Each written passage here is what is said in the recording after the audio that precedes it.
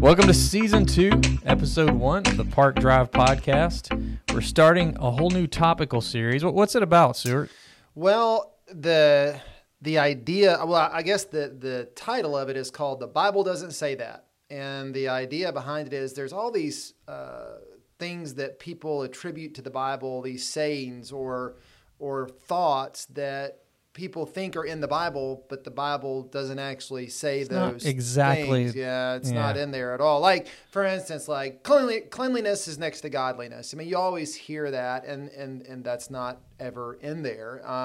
Another one is, the snake gave Adam and Eve the apple to eat. And anytime you ever think of what Adam and Eve in the garden, it's always pictured or illustrated as an apple. Right. But yet, there's no apple in the story, and there's not a snake in the story either. It says serpent, and it says fruit.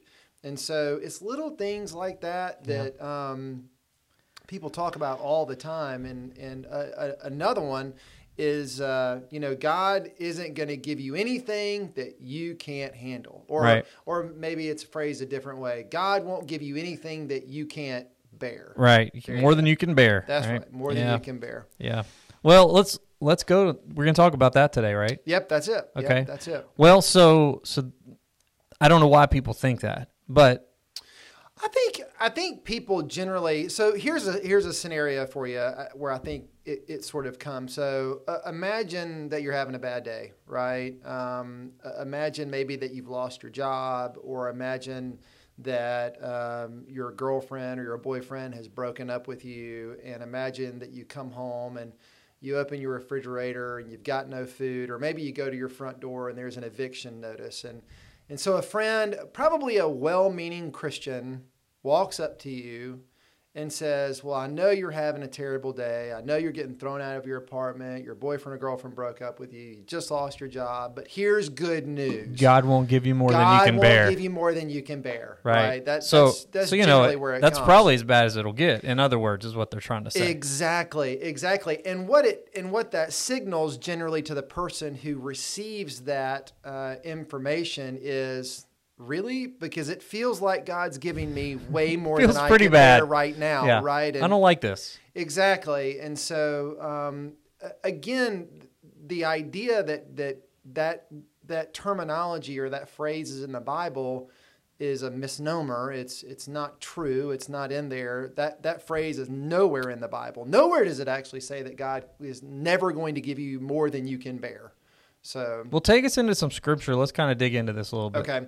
So I think that phrase, God is not going to give you more than you can bear, actually comes from a letter that Paul wrote the Corinthian church. In fact, it comes from 1 Corinthians chapter 10, verse 13. So I actually have that for you, and I'll actually pick up in verse 12. So 1 Corinthians chapter 10, verse 12 through 13. And so this is from the New Living Translation. So this is Paul's words. If you think you are standing strong, be careful not to fall. The temptations in your life are no different from what others experience. And this is where we kind of get into it. And God is faithful. He will not allow the temptation to be more than you can stand. The temptation. And when you are tempted, He will show you a way out so that you can endure. So nowhere does Paul say that God's not going to give you more than you can bear. Right. He's specifically addressing the issue of temptation. And that as Christians, we know, Jesus tells us as much, that God is not a tempter. God does not create temptation for us. Temptation comes from the fall. For one thing, it's a direct result of our sin. We also know that Satan and his demonic forces certainly are working overtime to tempt us into sin, because the more we sin, the further we get away from God. So what Paul here is telling us is that as strong as temptation can be, and as smart as Satan and his evil forces are, God is stronger. And that God is going to provide us the strength that we need to overcome temptation, And he's also going to give us opportunities to flee from temptation. But again, nowhere does it actually say. It's not talking about your problems. It's not talking about your problems. In fact, there's a lot of characters in the Bible who, you might even say God gave them more than they could bear. So if you ever hear that advice, well, God's not going to give me more than they can bear. Well, there's plenty of characters actually that do. Here's just a few. So let's think about Job. All right. So what do you know about Job? He lost it all. Like all meaning what? His family, his possessions. Yeah, everything. His health. Yeah, going all the way to his health. The only thing that he was left was a cantankerous wife and 3 lousy friends. Okay, that's basically all he had. But tragedy struck Job. Job loses everything: his children, his wealth, his livestock, his crops. Even the relationship that he had with his wife and friends, all gone, right? Now, to me, that's way more than anybody could possibly bear. Then you come to David, and I think we're all very familiar with David. And eventually David's sin with Bathsheba, we all know the story there. It finally catches up with him. And when he's confronted by Nathan, and when he comes to this realization that he's broken God's law, he feels overwhelmed, he's overcome with grief. So listen to some of the terminology that he uses here in Psalm 38. This is verses 4 and 8, again from the New Living Translation. So he starts out this way: "My guilt overwhelms me." I mean, does that not sound like a guy that's... He's having a hard time. Overwhelmed, right? "My guilt overwhelms me. It is a burden too heavy to bear. My wounds fester and stink because of my foolish sins." Verse 6, "I am bent over and racked with pain. All day long I walk around filled with grief. A raging fever burns within me, and my health is broken. Listen to this. This is verse 8 of Psalm 38. "I am exhausted and completely crushed. My groans come from an anguished heart." Not much left. Yeah, I mean, that's a guy that's at the end of his rope, man. I mean, that's clearly a guy who feels like he is bearing a burden too heavy for him to bear. And then what about Moses? I mean, we know the story of Moses. Moses is the leader of the Israelites out of Egypt, but when God... He actually tells God, "I can't do this." Perfect, yeah. So, I mean, he tells God, "I'm not a great leader. Who am I to lead Why these are you people?" asking me to do this? You've called me to too great of a responsibility. Who am I to lead these people? I'm not a good speaker. And yet, Moses is called. Then there's Peter. Peter denied Christ. He is overcome with sorrow. I think the scripture actually says after he betrayed Jesus, he went away and wept bitterly for what he had done. And then, of course, Jesus. I mean, Jesus is another, sometimes we forget about the humanity of Christ. But the night before Jesus died, and you know the story, he was in the Garden of Gethsemane, and he's just overwhelmed with anxiety. Sweating drops of blood. There you go. Yeah, sweating drops of blood. I mean, I don't think that anybody listening to this podcast has ever been so overwhelmed that their capillaries burst with blood. So, Jesus, is one of our ultimate examples. And I'll get to Paul here in a second, but Paul obviously too, is a man who clearly dealt with just the overwhelming nature that life can be for everybody. Yeah. The regrets are just overwhelming. Yeah, no doubt. No doubt. Well, tell me, I mean, one of the things I think this brings up for all of us is, why do we suffer at all? Yeah, I think that's a really good question. I think that we've been wrestling with that question for a long time. And I think the answer is going to change depending on who you follow, right? So if you're a non-believer, let's say you're listening to this podcast, and maybe that's one of the reasons that has kept you from Christianity or has kept you from God, because you ask these questions like, well, if God is so good, then why would he allow people to suffer? Right? So if you're outside of the faith, suffering doesn't make sense. Right. I mean, that's just the truth. If you're outside of Christianity, if you have no relationship with Christ, and yet you look at if you look at faith and if you look at God in terms of I'm outside of it, but I'm looking in, an omniscient, omnipotent God that allows people to suffer doesn't make sense. No. And it makes even less sense, right, if you're outside, that not only does he allow people who are not his followers to suffer, but he allows his own followers to suffer. Why in the world would I want to follow a God or acknowledge his existence? Not only is he going to let these people who don't even believe in him suffer, but he's letting people that do believe in him suffer. That just doesn't make any... And says it's a blessing. Exactly. If God is so loving, why did he allow Job to go through these things? Why did he allow Moses? Why in the world did he pick Moses? Why didn't he just comfort Peter?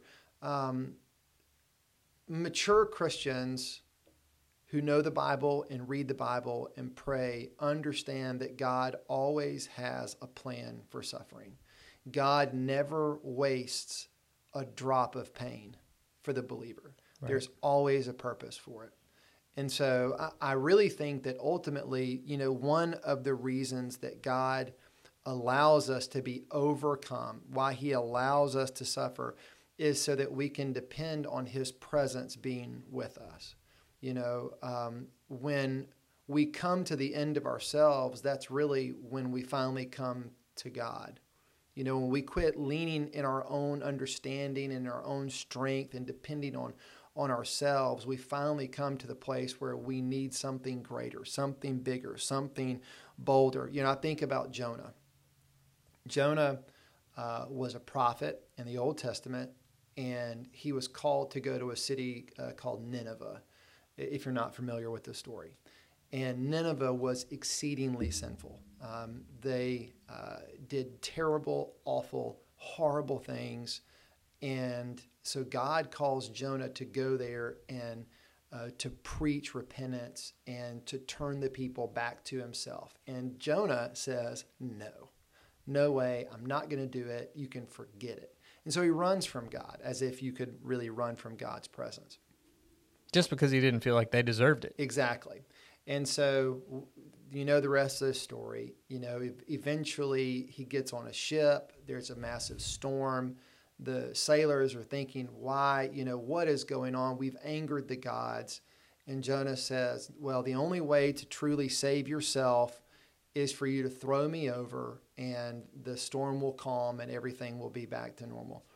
And so they do, and and this is another statement that's not in the Bible. People say, well, Jonah was swallowed by a whale. It doesn't say that he was swallowed by a whale. It said he was swallowed by a great fish. And so Jonah is swallowed by this fish.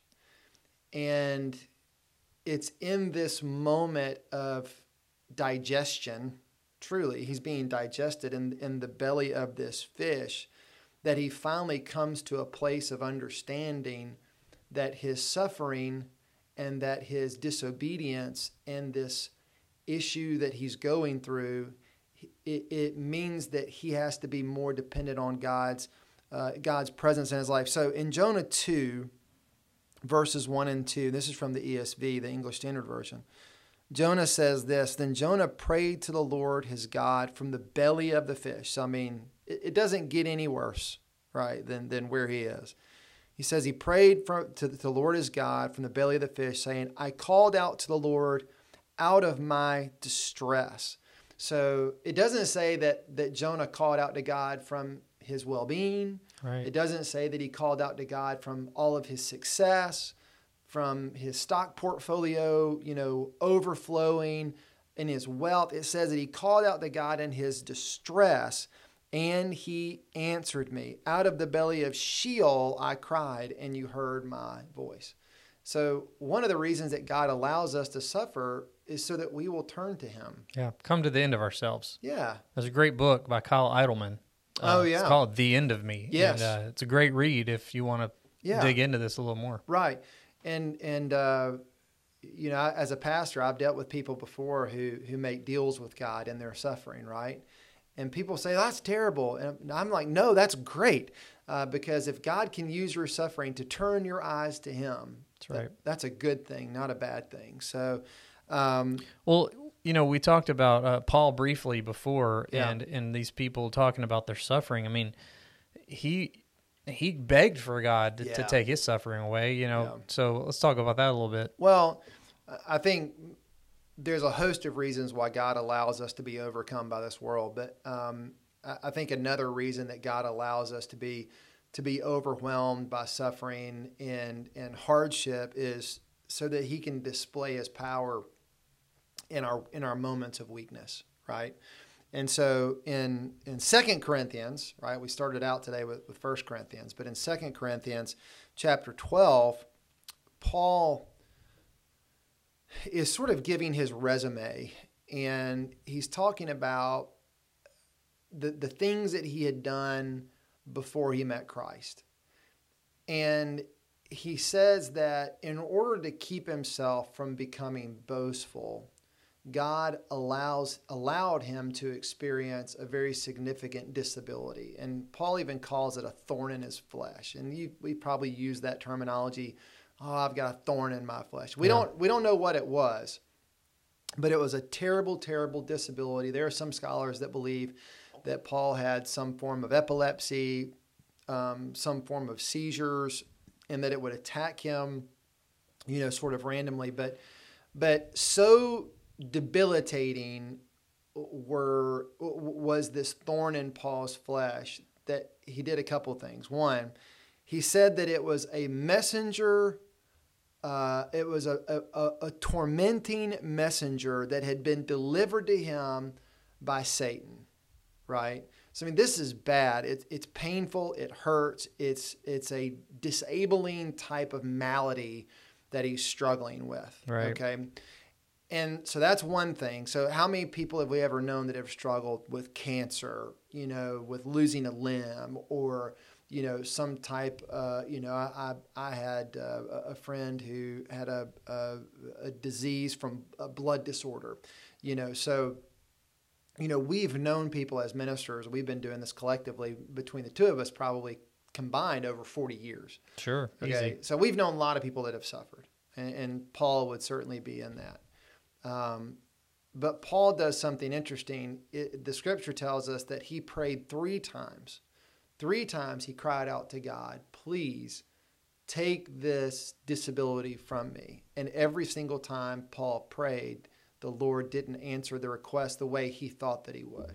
So in 2 Corinthians 12, I'll just read it for you, verses 7 and 9. He says, so this is Paul speaking, so to keep me from becoming conceited because of the surpassing greatness of the revelations, a thorn was given me in the flesh, a messenger of Satan to harass me, to keep me from becoming conceited or boastful.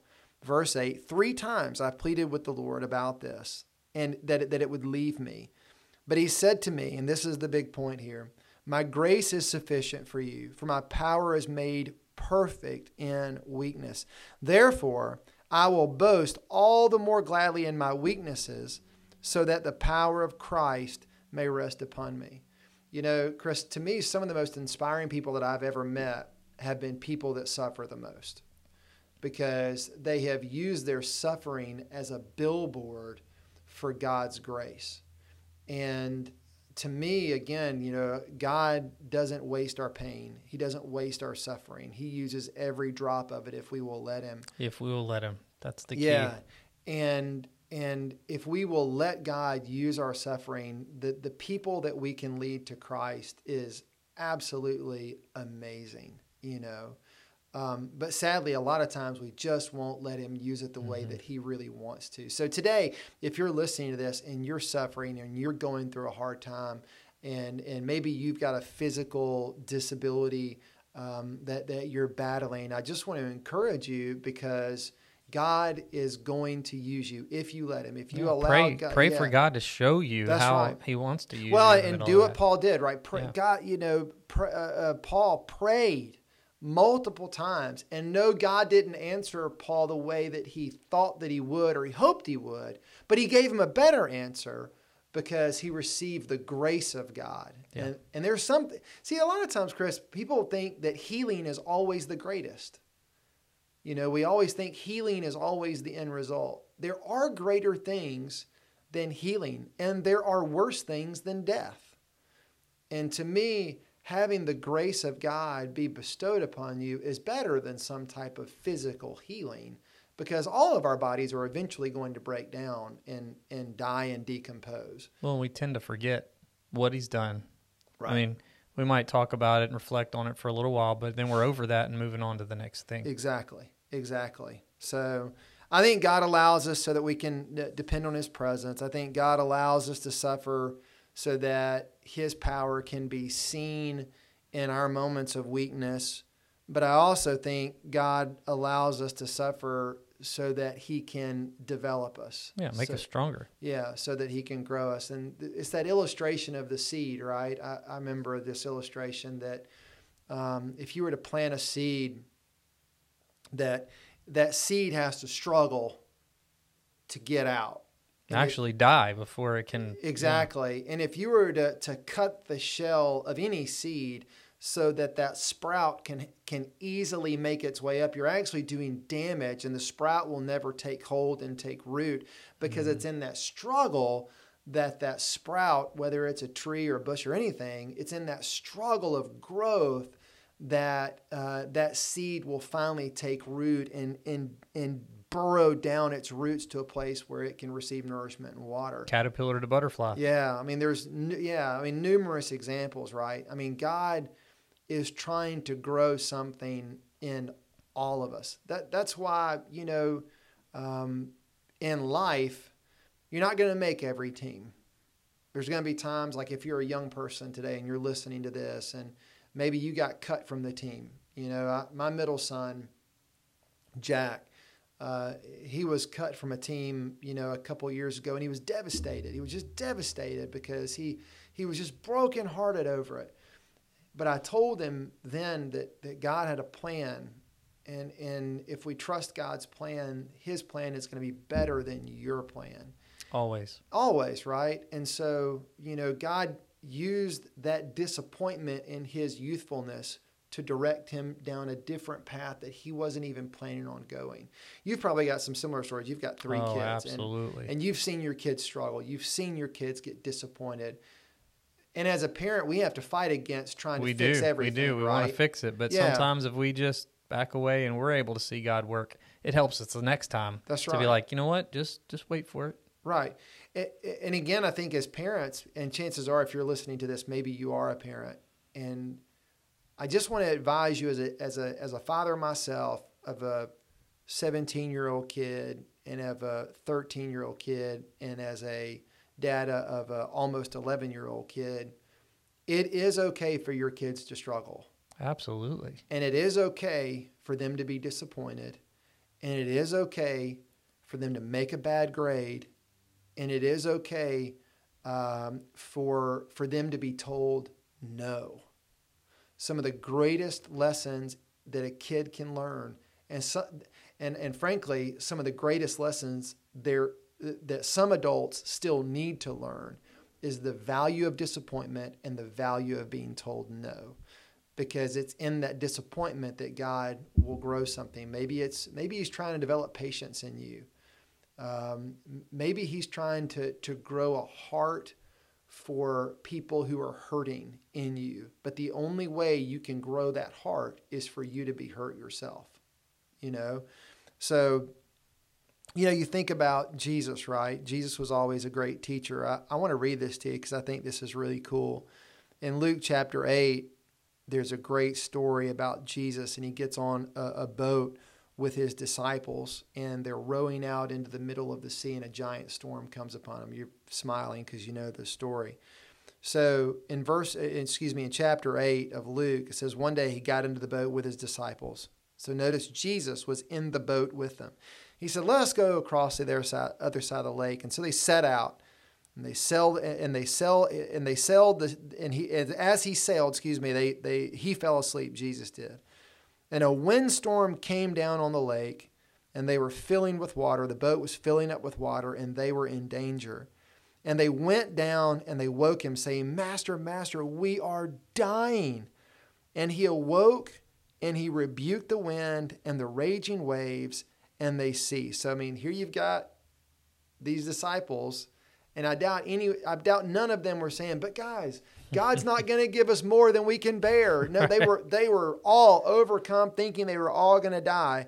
And Jesus says in verse 25, he says, where is your faith? They were afraid and they marveled, saying to one another, who then is this that he commands even the winds and the waters, and they obey him? They know who he was. It's a rhetorical question that they're asking. The rhetorical question was, who is this? It's Jesus. It's God. And in that moment of being overwhelmed, and in that moment of thinking they were going to die, and in that moment of suffering, their faith was grown. Yeah, they were reminded how great he is. Exactly. And so that really, to me, is the most encouraging thing. So the answer is this. Will God give you more than you can bear? Yes. And in many times, that's the point. Well, what are we going to do with it? Exactly.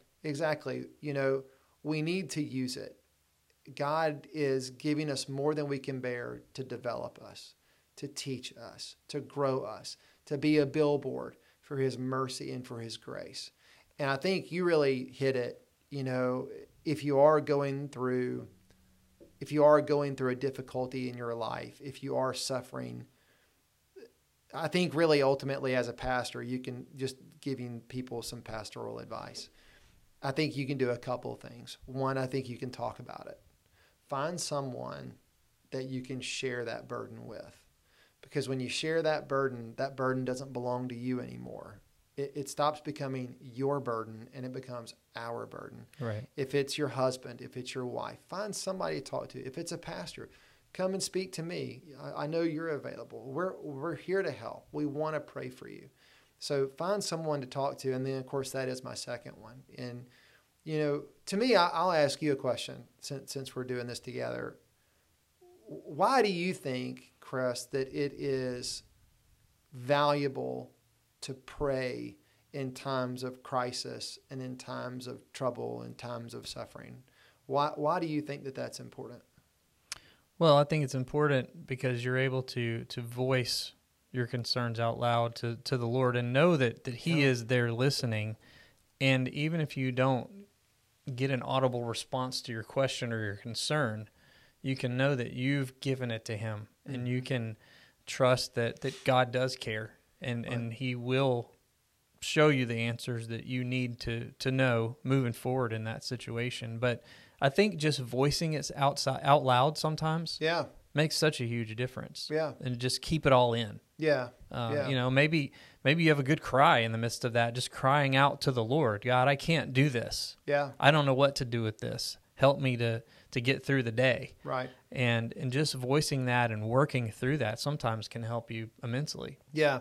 And another thing too, man, there's tremendous value in knowing Scripture too, right? Absolutely. Repeating that Scripture and calling upon those verses that are in your heart that you've learned. And sometimes it's words on a page, and then all of a sudden it's real, and it's like, well, God, you said this. That's right. So, there's nothing more unifying than human suffering. That's something that we can all identify with. Have you ever noticed, somebody who's gone to Hawaii and they say, well, here's all my pictures of Hawaii. And you're like, okay, dude, whatever. This is great, nice pictures of Hawaii. But have you ever noticed, somebody that comes to you and says, man, I broke my arm the other day. And you're like, hey, I broke my arm. I know what that feels like. Has that ever happened to you? Sure. There's something bonding about suffering that brings us all together. Yeah. And I think talking about it, whether it is to the Lord, and certainly God understands suffering. His son died on a cross, so he understands physical suffering. He He understands spiritual suffering. I mean, every type of suffering that you can imagine, Jesus understands it. But talking about it and sharing it is just so important. I'll close with this, if you don't mind. I'll Sure. end with this. So the other day I went and did communion. I performed communion for a family. I'll just share their name because I don't think that they mind, but Virgil and Barbara Gray. And their daughter was there with them. Her name's Christy. Just a precious family, very, very sweet. Virgil, sadly, is in the hospital, so he wasn't there. But Barbara was there, and Christy was there. Christy has a disability. It's very difficult for Christy to walk. Barbara is suffering from some type of pulmonary issue, and every time she would get up to walk around, she would collapse into her chair, just breathing really, heavily. And as I was performing the ceremony for the communion, I held a little piece of bread in my hand, and I was talking about the brokenness of Jesus's body. And I said that Jesus understands what it's like to have a body that doesn't work. And if you remember, as Jesus is carrying the beam of wood on his back through the streets of Jerusalem, there's a part of the story in the Gospel of Luke where he collapses, right? His body gives out on Nothing him. left. Yeah, and he's spent. He's literally overwhelmed. God has given him more than he can bear physically. And his legs aren't working. You can imagine in that moment his labored breathing. He's got tremendous blood loss. And so as I was doing this communion for Barbara and Christy, all three of us kind of had this realization, Christy is dealing with a problem where her legs don't work. She can't walk. And she has this epiphany, hey, Jesus he knows what that's like. His legs didn't work either. On the way to the cross, he couldn't walk, just like me. And then Barbara said, well, I know Jesus knows what it's like, me going through what I'm going through right now. I have labored breathing. He had labored breathing. As he hung on the cross, he couldn't breathe. Scientists, theologians believe he died of asphyxiation. He literally died because he couldn't catch his breath. Yeah. Anymore. So isn't it an awesome thing to know that whatever it is you're suffering with today, whether it's something physical, mental, Jesus suffered, like we said, in the garden. He suffered mentally. It was mental anguish that he was dealing with that triggered a physical response. It doesn't matter what you're going through. Whatever it is, Jesus has experienced it, and he has overcome it. And so the last verse that I'll carry with you or share with you today comes from John 16:33. It's a verse that I use. It's a verse that I've memorized, and it's a verse that I use especially in times of trouble. I use it a lot during funeral services. But Jesus gives us a guarantee. He gives us a promise. And he says, he's speaking to his disciples, and he says, in this world, you're going to have trouble. And in this world, you're going to have trials and tribulations. It's a guarantee. It's a promise. One day hardship is going to knock on your door. But take heart, because I have overcome the world. We're all going to be overcome at some point. We'll be overcome by death. But the good news is that Jesus has even overcome that.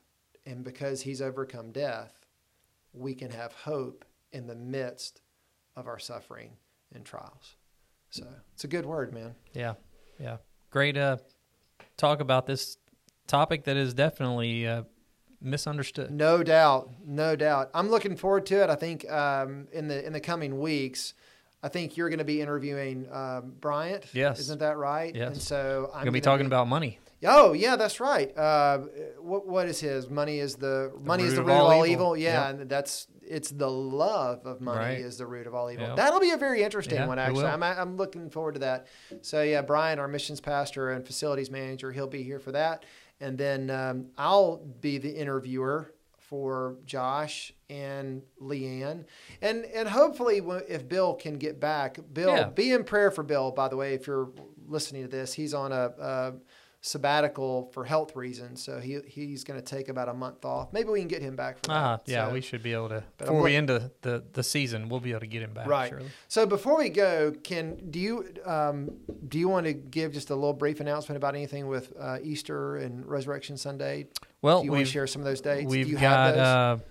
Let me pull up the calendar here. We do have several things coming up. Yeah. Let's go into. We're into April. Yeah. The family Easter celebration is on the 5th. Yeah. And then, of course, on the 6th, the Maundy Thursday luncheon. Yep. And then the 7th, at 6 o'clock, we've got our Good Friday service that evening. Yeah, that's going to be at 6, right? Right. Yep. And then we want everybody to come join us for Easter Sunday at our regular time. Yeah. Be a great service. We'll have the choir and have an orchestra and the youth and the children. It's going to be a great celebration of the resurrection. And starting, and if make sure you check in the foyers and lobbies, because we have a big card that you can give out to invitation. friends and neighbors. An invitation. Thank you. That would be the right word. But yeah, you can give out an invitation to your friends, neighbors, coworkers, family. Wouldn't it be amazing to have that sanctuary filled up on Easter? Oh, it would be a great day. Boy, that'd be awesome. Well, Chris, thanks, man. Well, yeah, thanks for here we are, season 2. Season 2, episode 1. Very cool. Thanks for joining us for the Park Drive podcast. We'll see you next time. Thanks, everybody.